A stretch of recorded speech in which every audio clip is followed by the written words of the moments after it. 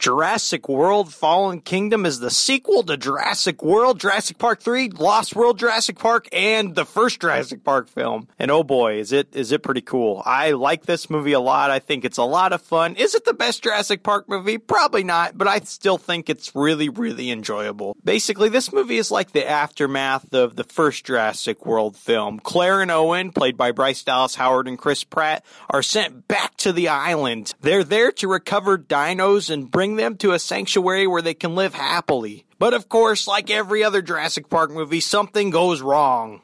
And I don't want to get too much into spoilers, but the direction this movie went, I felt was different than a lot of the other Jurassic Park movies, and I really like that about it. I have a couple gripes with this movie. There are a few really over-the-top moments, some things that happened that I feel like was really bizarre even for a Jurassic Park movie, but hey, you can't complain about that too much. I mean, they're bringing dinosaurs to life in this series. But while this movie has some problems and some issues, I still love it. I'm a big fan of the series, and I can't say enough good things about the Jurassic Park movies. I think you should go see it. If you love dinosaurs and love these films, I think you're going to love this one too.